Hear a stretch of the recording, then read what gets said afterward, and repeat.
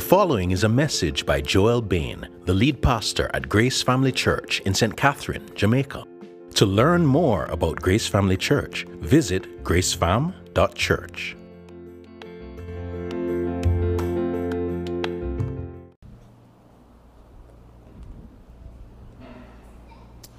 Unto us from on high, reaching down into the darkest night, deepest night. To the world hope has come. In the dark, the light of life has dawned. Please make your way to Luke chapter 1 in your Bibles. Christmas is a complicated time, isn't it? It has a complicated history, if you've ever spent some time looking at that. And our contemporary celebrations can be very involved and exhausting, can't they? Yet I'm convinced that Christmas still is a gracious provision. The gift of this season is that it provides us with an annual opportunity to remember with rejoicing that the light of life has dawned. His coming illuminated the past and the path we walk in the present towards a future that is bright beyond anything we could hope or imagine. So for the next few minutes, I want to invite you with me. Let's clear the clutter in our heads and in our hearts. You might be coming in with some administrative clutter. There are things you're trying to organize. You might be coming in with the hangover from work still because you were pushing hard to the last moment. You might be coming in with some relational baggage this morning. Just relationships that have been hard. And I want to invite you would you just lay all of that down at Jesus' feet? Would you just offer that to him as a present because he can handle it? He'll take that from us. What I want to invite you to do is listen with attention and imagination to God's word in Luke chapter 1. We're going to be focused on verses 26 to 45. Now, in this passage there is much to notice, much to marvel at, and much to rejoice in. No, my sole hope, I struggled through this week. I was tired, I was distracted, and I'm starting to pray those desperate prayers that, please, Lord, I need a sermon for Sunday.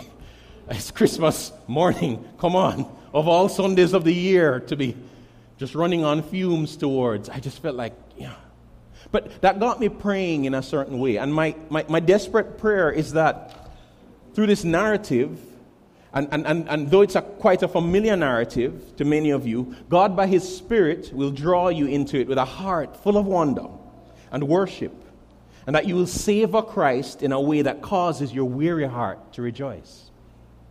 Let's read then from Luke chapter 1, verses 26 to 45.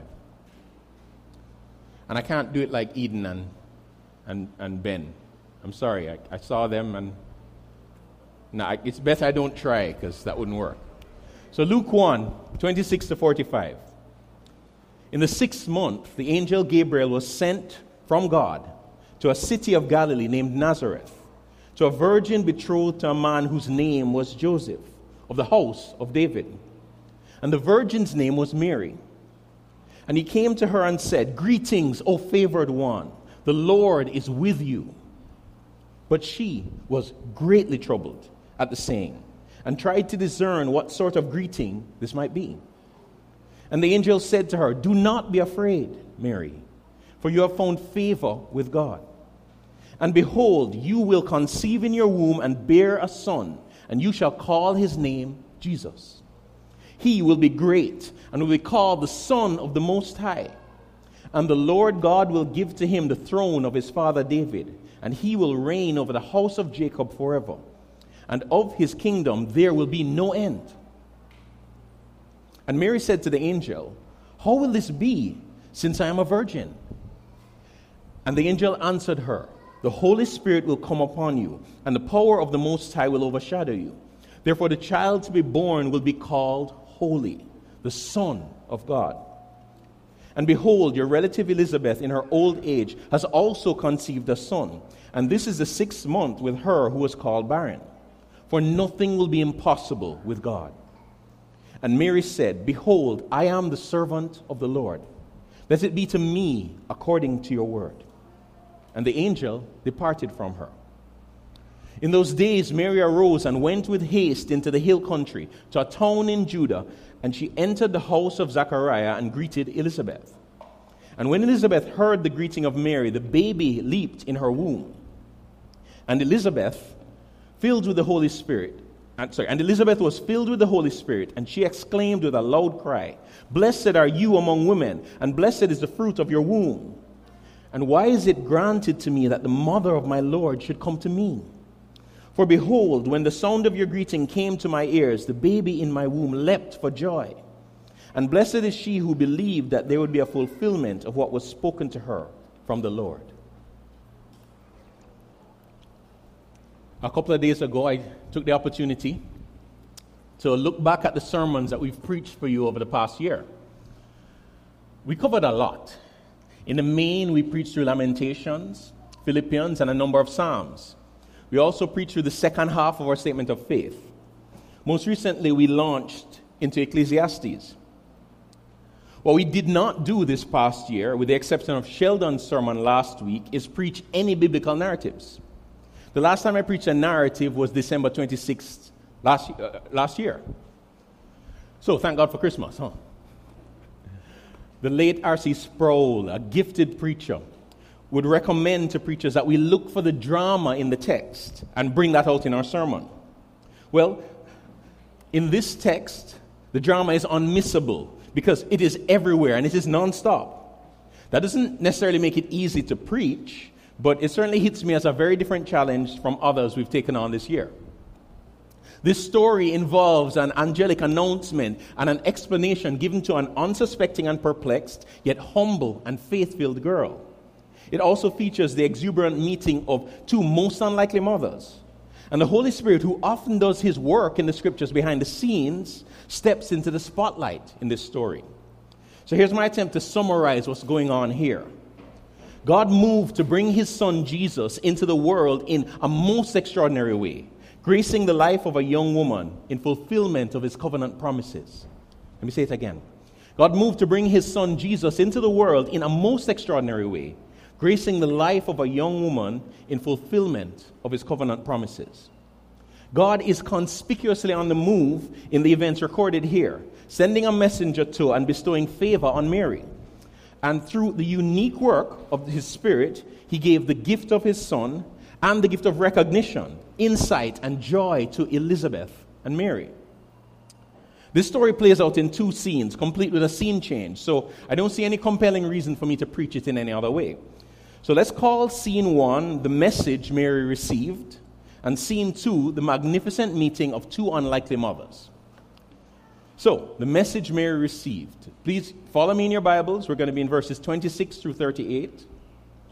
Our narrative begins with a time marker that telegraphs the fact that the story Luke just told in the preceding verses will intertwine with the story he's going to tell now. The 6th month doesn't refer to June. No, it refers to the 6th month of Elizabeth's pregnancy. As the angel Gabriel promised her husband Zachariah, despite her age and infertility, by God's miraculous intervention, she had become pregnant with a son who would play a significant role in God's plan of salvation. Now Gabriel is sent by God with another message, but this time to a different destination and a different recipient. Gabriel is sent by God, the living God who made and sustains and governs the universe. This wasn't some initiative that originated in heavenly middle management or a task that was delegated down the chain. What was about to play out came straight from the mind and heart of God. It was one thing for Gabriel to be sent to the temple in the capital city of Jerusalem to bring a message to a priest and his wife. But Nazareth and Mary? Many, if not most of us, would be familiar with the town of Nazareth. But what we need to remember is that Nazareth would not have featured in any travel shows of the time if they had had them. It couldn't even justify an episode of Hill and Gully Ride. If you're not familiar, ask your parents. Parents, if you're not familiar, ask your grandparents. Yeah, that was a little while back, wasn't it? Yeah. The point is, Nazareth was nowhere of any distinction, which made the young resident that Gabriel went to speak to no one of any distinction in the eyes of the world. That's why one commentator points out, God does not so much enter a story as make a story. Before Luke mentions Mary's name, he tells us two things about her, thereby underscoring their importance. Twice he mentions that she's a virgin. And he says that she has been legally pledged in marriage to a man named Joseph, who was a descendant of Israel's great King David. Luke is preparing us for a miracle which far surpasses the one experienced by Elizabeth. And he's stoking the fires of expectation for a long-promised descendant from the line of David. Now, when Gabriel had appeared to Zechariah in the temple months before this, Zechariah was troubled by his mere presence. Gabriel had said nothing, but just seeing him beside the altar, Zechariah got the shivers. But here, what Luke draws our attention to is that Mary was deeply disturbed by what he said when he greeted her. The commentator Tom Schreiner explains, Mary is attempting to discern the meaning and significance of what is happening to her. God's grace is on me? How so? The Lord is with me? If the Lord being with her meant that she was being given some special task, as it meant when it was said to others in the past, what could that be? If Gabriel's words were supposed to be a mirror, the person they reflected was unrecognizable to Mary. So Gabriel had to calm her fears and explain what he meant. As the commentator David Garland explains, the grace Mary received from God is the gift of a son. But this was not just any son. Gabriel said a number of things about this child, making it clear that he would be like no other before him or after him, even John the Baptist. This boy will be uniquely from God, his conception in the womb of a virgin, and even his name. And he will be great. Not great before the Lord, as was said of John a few verses earlier, but intrinsically great. He will be called the Son of the Most High. In other words, he will come from heaven. As the scholar Mark Strauss points out, he is the Son of God from the point of conception. Tom Schreiner adds, his unique birth shows that he shares the identity and nature of the one true God. This son would be a king. This is a significant aspect of what Luke wants us, his readers, to understand about Jesus. Schreiner offers us this assistance. A major theme in the gospel is that Jesus is the Christ, the son of David, who fulfills the covenant made with David, which pledged that the Davidic dynasty would be everlasting. Jesus, Gabriel says, is given David's throne, signaling that he is the Davidic king. Put yourself in Mary's shoes for a moment. She was probably occupied with some daily domestic task, perhaps imagining with some hope and some trepidation what her life would be like as a married woman once the betrothal period to Joseph had ended. And suddenly, quite literally, everything for her was interrupted by this messenger from God with dizzying news that she would be having a baby who would be great and a king. And okay, wait a minute. She'd be having a baby? Mary clearly got the fact that what Gabriel was announcing to her was not going to wait for the wedding. Hence, her question in verse 34. Now, when Zechariah questioned Gabriel, he was expressing skepticism. Mary was expressing understandable confusion. As Schreiner explains, it was a humble attempt to discern what the angel could possibly mean, since children are not conceived apart from a sexual relationship. Gabriel explains to her that the conception of her son would be a unique work of the Holy Spirit. The same Holy Spirit who participated in the creation of the world out of nothing will create this child in her womb. And because of that, he will be called holy. Gabriel was asking Mary to believe something that was entirely impossible. So to help her to believe, he pointed out that someone close to her was already experiencing God's work in defiance of all normal expectations. Her relative Elizabeth was pregnant in her old age, as the text says. Elizabeth's pregnancy was a pointer to what Mary needed to believe. Nothing will be impossible with God. No, there's much to be fascinated by here and just awed by. I need to constrain myself to highlight only 3 truths. The first is this: God keeps his promises. God made a covenant with David hundreds of years before this point, including the impossible-sounding promise of a dynasty that would last forever. Those of you who've read the Bible know that the Davidic line seemed to have ended. Israel was taken into exile. They weren't even a nation anymore, much less to have a king in the Davidic line. And when they came back, they were under constant occupation by other world superpowers at the time. Now they were under Roman occupation. So where was God's promise of a Davidic king? See, God moved to fulfill that promise in the person of Jesus in a most unexpected and thoroughly supernatural way. Jesus is the only king who can reign forever because, as God, he lives forever. All that was promised in the Old Testament has not yet come to pass. We still wait for the fulfillment of Old Testament promises. But the personal commitment that God demonstrated in the incarnation can help us to believe that he will keep all of his promises. Jesus has already done the hard part. He condescended to become human and followed the plan all the way to death and resurrection. What's left is a glorious return and a feast and a wedding. He will not be a no-show. God keeps his promises. So we can build our lives on that. Secondly, this passage helps us to see how worthy Jesus is of our worship, even at the point of his conception. You know, we live in a world where many people are admired because they became great. This morning, you can go and take a picture if you'd like beside the sign for the house of Don Dada. I don't know who Don Dada is, but clearly Don Dada had a party with all his friends to celebrate his greatness. So that's your Christmas gift from Grace Family Church. You can take a pic there by House of Don Dada. I don't know how you're going to post that one. But the point is, some people rise from humble beginnings. Jesus did not become great. He was great and became small. Yet in his smallness, he was the Son of God. That was impossible to see with human eyes as Mary carried him in pregnancy and carried him in arms. He was, as the songwriter puts it, veiled in flesh. So have you recognized who he really is? I suspect that we can sincerely believe in Jesus, that he's truly alive today and is a very present help in times of trouble, yet lose our sense of awe about him. Our daily troubles drive us in our need to him, but they don't necessarily bring us to our knees in amazement.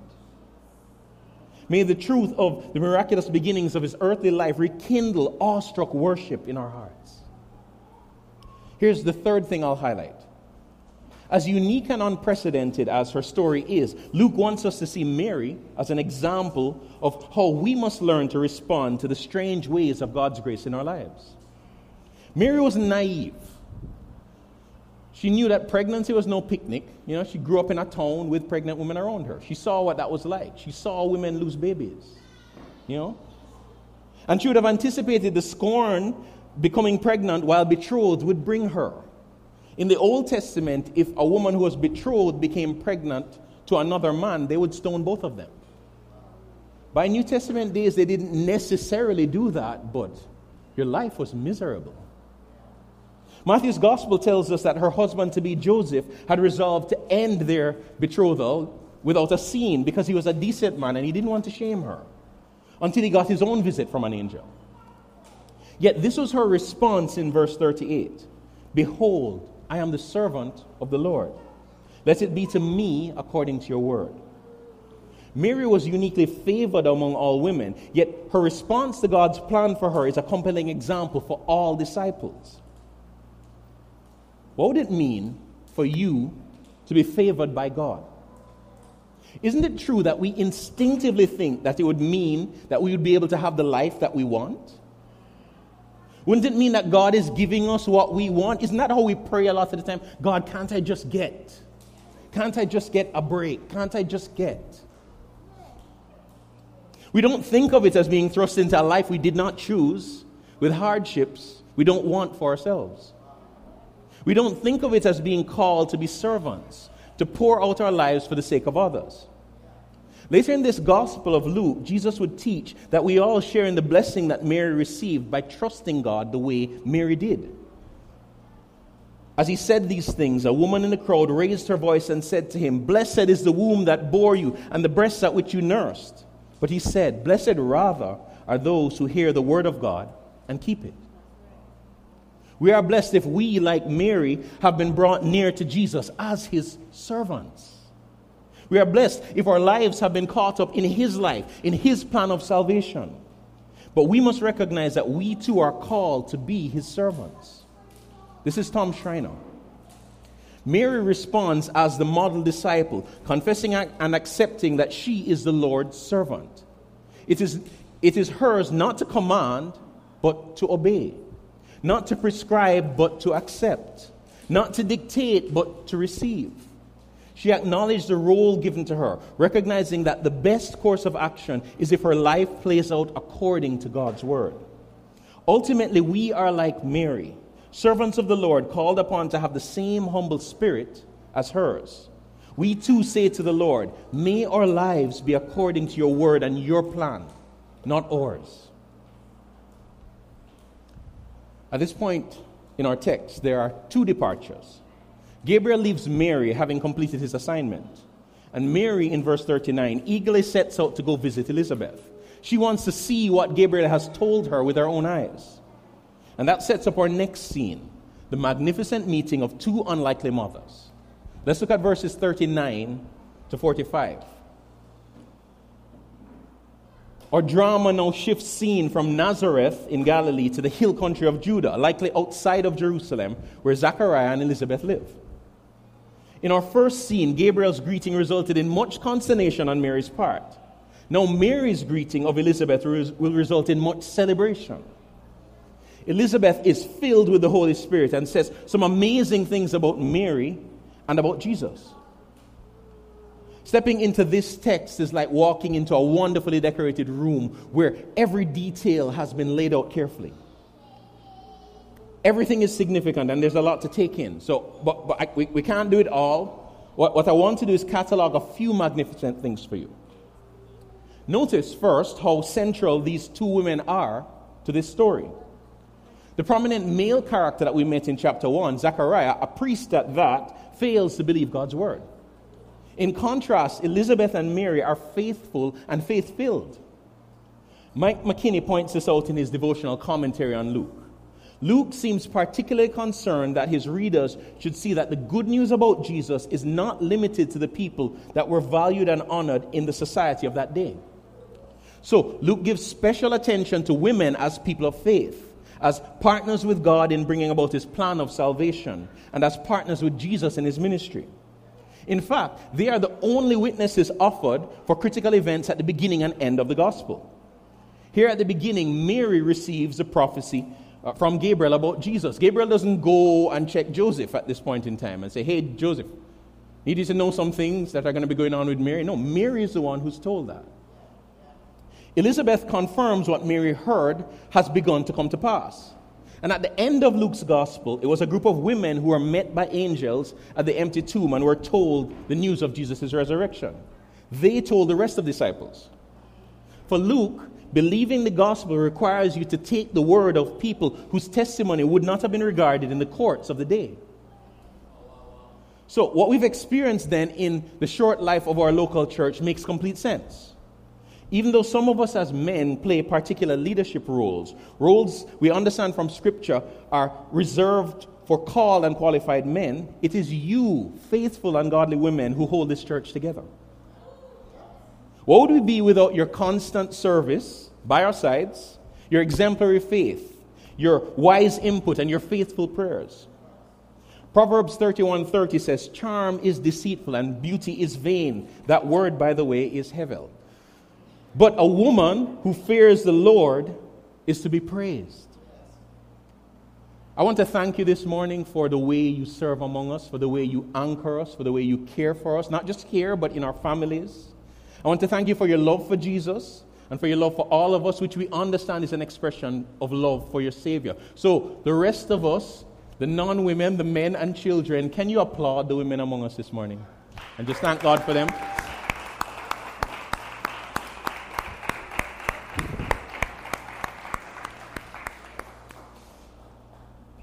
in this text, God highlights the dignity of women and of motherhood.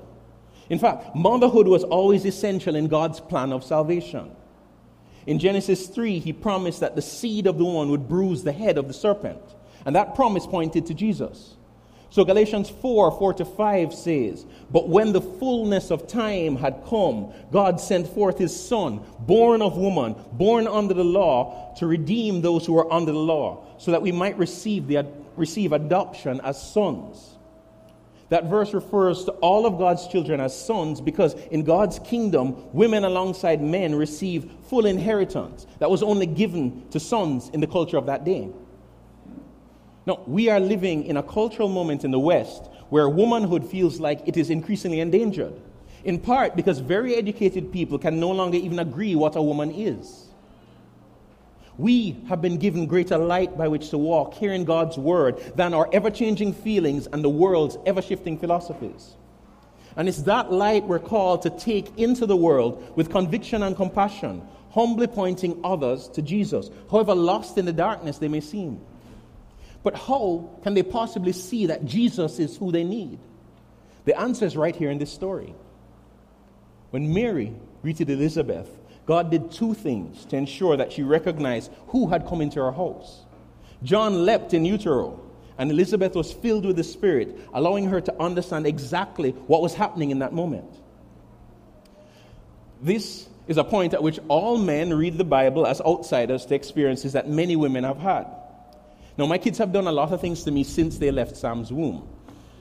I've been headbutted. I've been kicked with a heel in my ribs, leaving a bruise for several days. I've been punched in the groin by a child just running by at church. One of the most memorable experiences I've had, though, is I was bit on my inner thigh by one of these children. And I kid you not, I saw the constellations. Before that point, I always wondered why cartoons would have the stars spinning around someone's head, and I realized, oh, that's real. Oh, my word. And it must be God why I can't remember which of the boys did that. I really cannot. It was one of the boys, though. It was after Maya, definitely.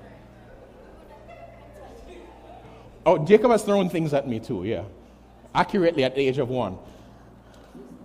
Still, even with all of those experiences, I cannot even imagine what it would be like for a baby to leap inside of me.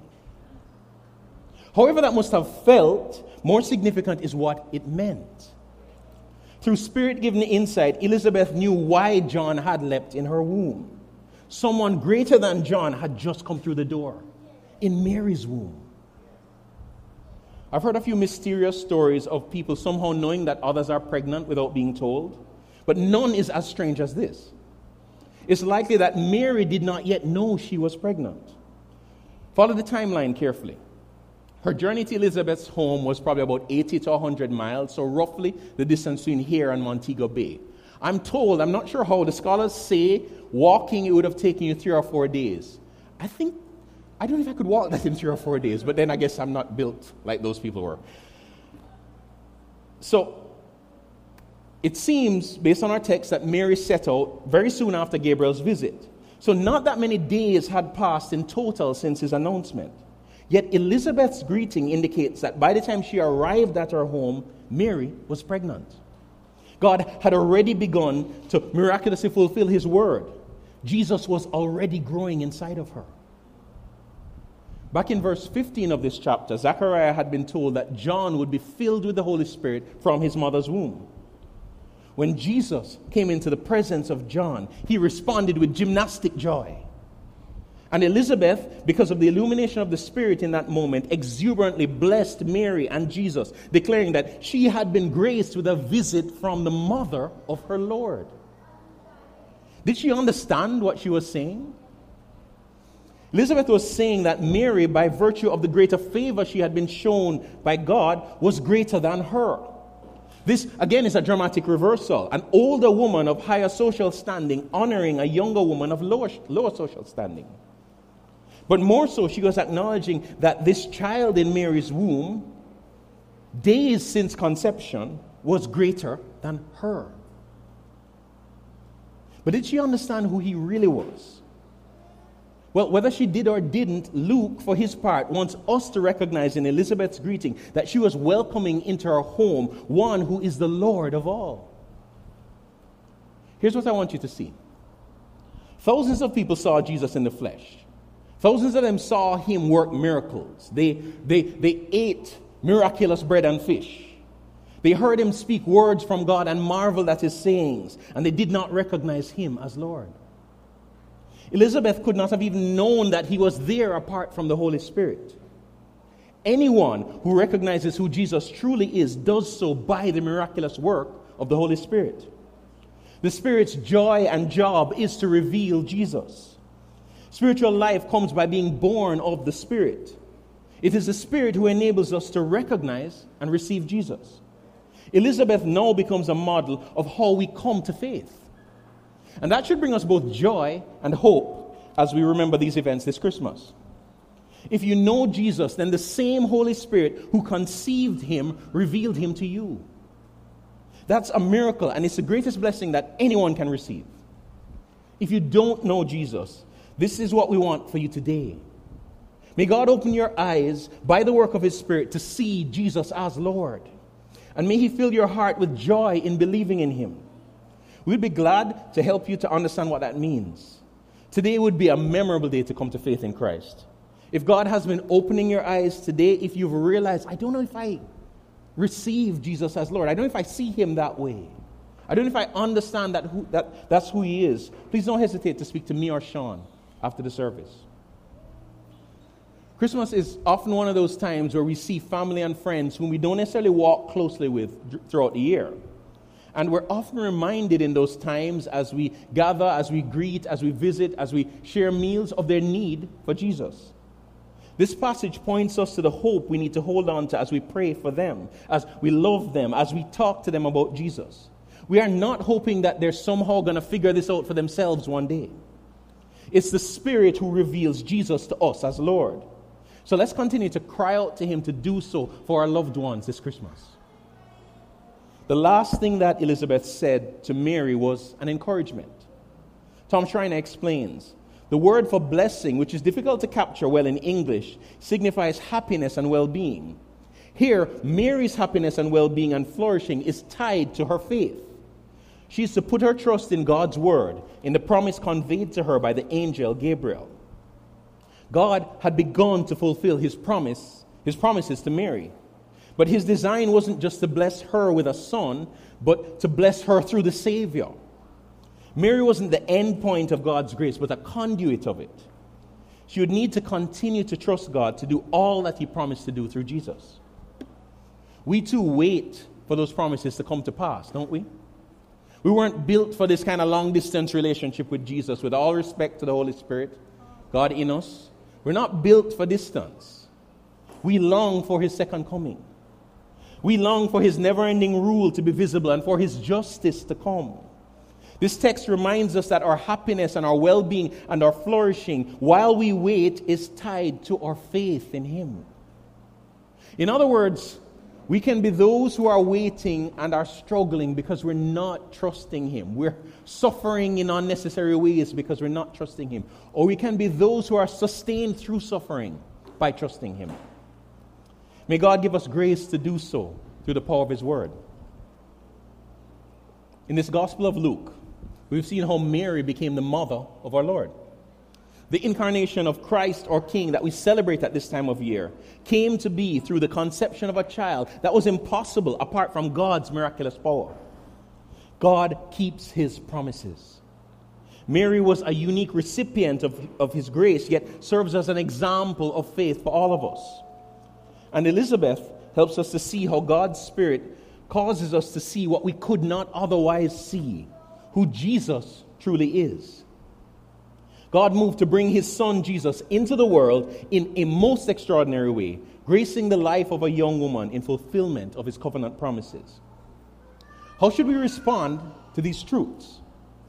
Ultimately, if we've been caught by them, if we've been caught up in Jesus' story, the only reasonable response is what Mary does next in our text in Luke: joyful worship.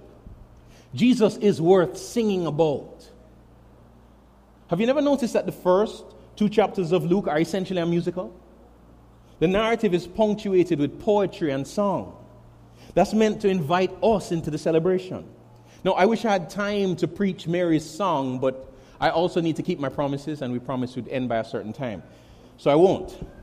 But I want to invite you to respond with me and with us in the most appropriate way by lifting our voices together and singing of our promise-keeping God and His Son, our Savior Jesus. So I want to invite the worship team to come so that we can sing together.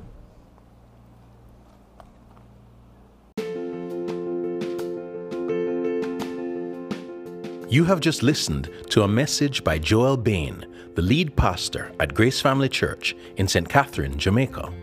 To learn more about Grace Family Church, visit gracefam.church.